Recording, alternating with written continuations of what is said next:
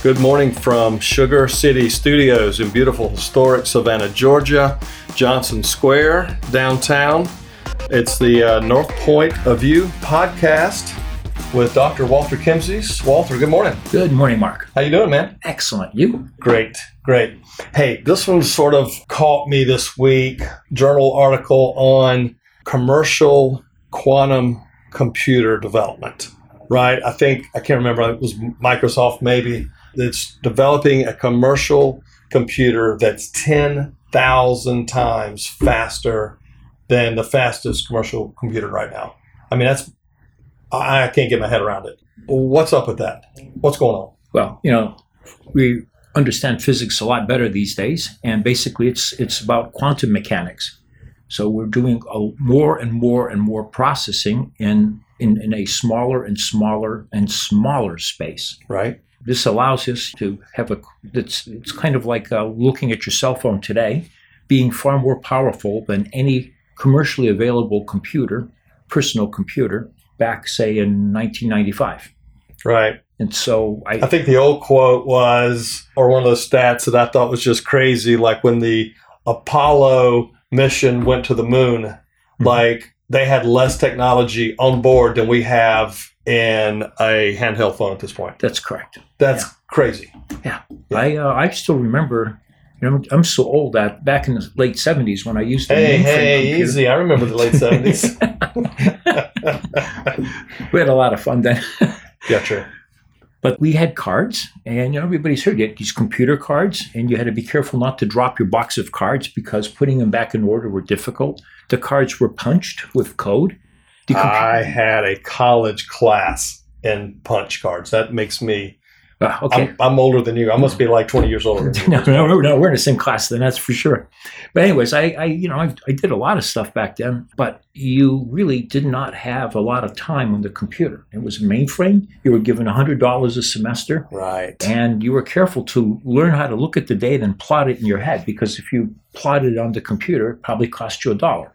And you got $100 a semester, and it was hard to get more dollars of computer time. I remember that's bringing back a lot of memories, but That's crazy. Yeah, and you think about it, you couldn't even store data in those computers. You'd store it on a magnetic tape, and then you had to go pull the magnetic tape and feed it into the machine.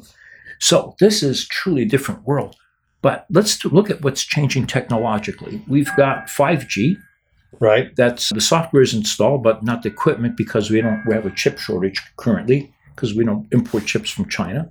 We also have a satellite system that's being built up that could be even more powerful than 5G.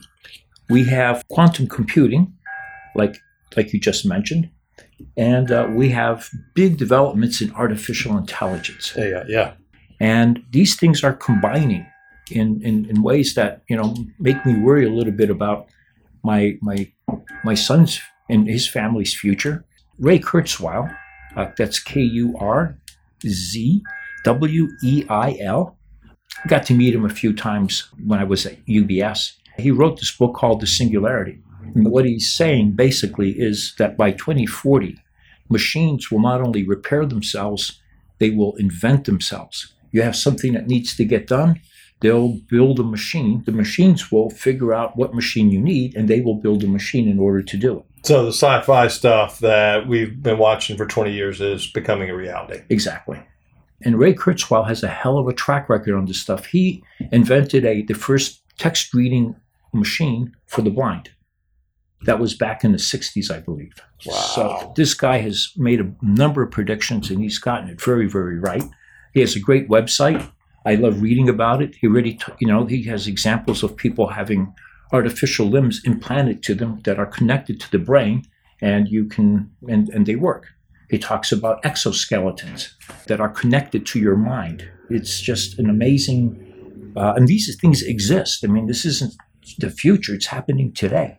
Right. So Kurzweil says that 2040, we're going to get there, and with all of these things that we're seeing, incredible data transmission speeds, data analysis speeds, data storage capacity, I think The Singularity is probably spot on. And it's a book I highly recommend people to read. And it wasn't written now. It was written, I think, 10 years ago, maybe 15 years ago. And now I know we've talked about in an earlier podcast sort of the upside of, the 5G development. I think you and I had, maybe it was the Roaring 20s conversation that we had a couple months ago. And you had a really cool graph that showed sort of the adoption of, sort of different technologies. So I think it was maybe the 20s or 30s when so many homes became fully electric. Right. Like we went 20s, from, like 10% to like 80% in 10 years. What that did for manufacturing, appliances, et cetera. And you went through a series of those. And now 5G, satellites, AI, quantum computers, sort of a big bundle. I guess I'm sort of listening to you that there's huge opportunity for growth in the economy, just like this surge where you've got all these things coming together. But we have to be careful to manage the downside of that, right? Exactly. Because, what when you think about these things, you look into the future a little bit and you realize that most people identify themselves by what they do. So if you come up to me and you say, what are you? I go, I'm an economist. I do economics, right? If I ask you, who are you? You will say you're a developer.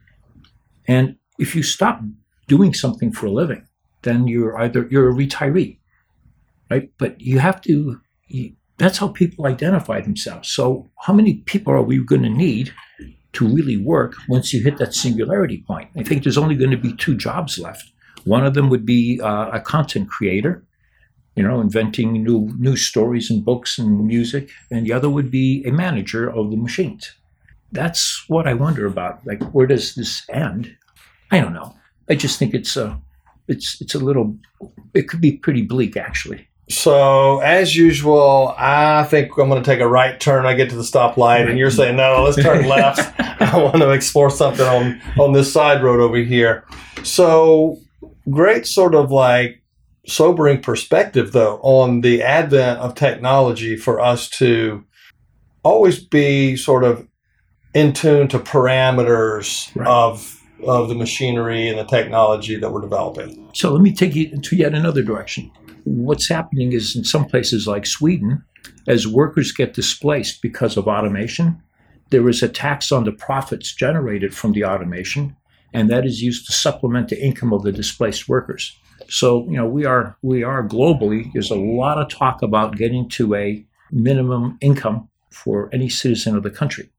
So when I started with that question, I thought we were going to be on the polar opposite end of the spectrum than where we ended up. Well, yeah, but let's add one more thing to it. All right. The really weird thing is right now we have a labor shortage. We had it before the pandemic hit, and now during the pandemic, it's a little hard to hire people. But if you look at the working age population growth forecast from the Census Bureau, from the Congressional Budget Office, it's down to like 0.2% a year by the end of this decade.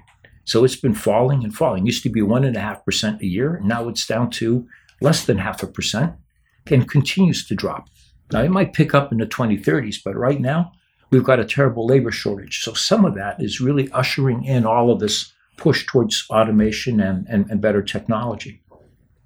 Interesting perspective. So there's impetus to this. Yes, there is. There are natural economic forces right now pushing it. Gotcha. Walter, as always, thanks. That was great. To listeners out there, thank you for tuning in to the North Point of View. We'll talk to you soon. Walter, thanks. All right. Thanks, Mark. All right. Take care.